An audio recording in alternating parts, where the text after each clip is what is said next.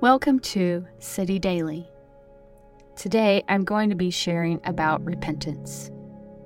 I'd like to start with an opening prayer I recently read by Hannah Whitall Smith from The Christian's Secret of a Happy Life. She says, "Here, Lord, I abandon myself to you.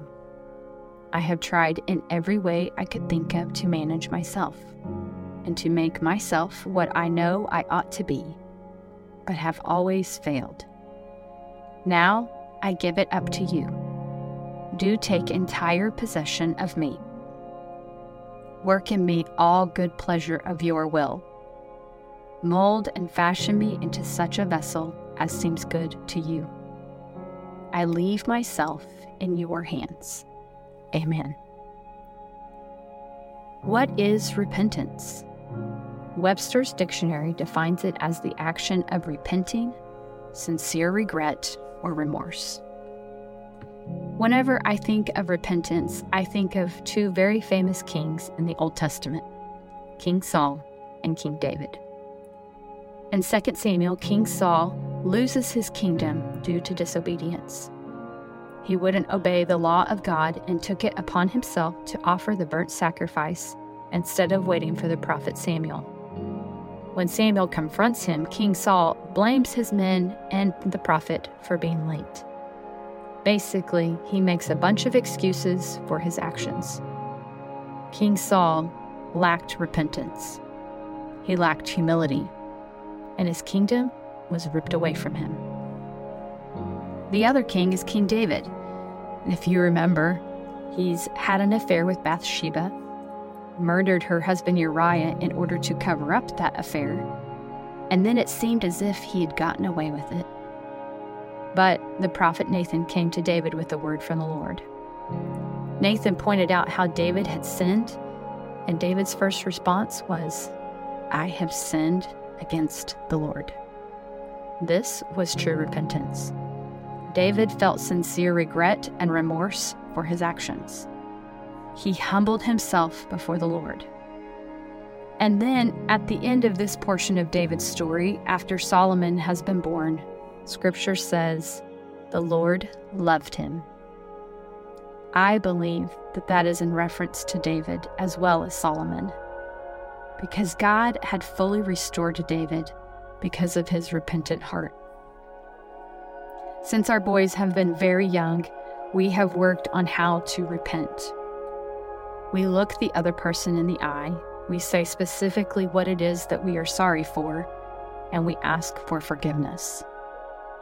Even when it's just between me and God, there is something so powerful that happens when I say out loud what I have done and ask for forgiveness. I've named it, and it is no longer hidden. When we experience repentance, we are open to admitting we were wrong. We sinned. We truly see our sin for what it is, because sin always puts itself against God. In an act of true repentance, we acknowledge our failure, surrendering it fully to God and turning away from it.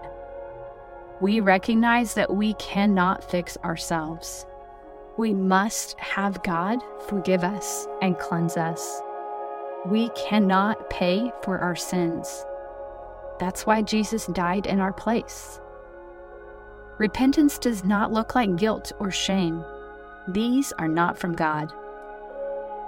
Instead, we are filled with regret and remorse, and it is our heart that is grieved by our choices.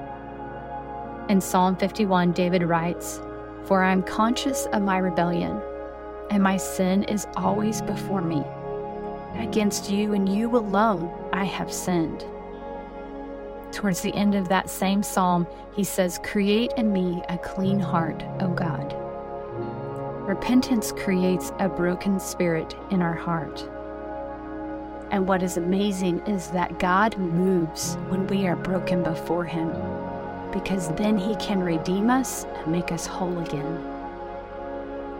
Psalms 139, 23 and 24 says, "Search me, O God, and know my heart. Test me and know my anxious thoughts. Point out anything in me that offends you, and lead me along the path of everlasting life. As we end our time today, I'd like to leave you with a few difficult questions to pray and think about. Is there any hidden sin in your life that God is asking you to turn away from? Is there a step of obedience you are unwilling to take? Are you open to allowing the Holy Spirit to reveal anything that is setting itself up against God in your life? I'd like to pray over us as we navigate what repentance looks like for us in our lives. Father, show us the sin in our lives that keeps us from you. Bring about true repentance in our lives that we may be made right in your eyes. Lord Jesus, have mercy on us, for we are sinners. We need you and do nothing without you. Search us, O God, and know us. Make us clean before you. Amen.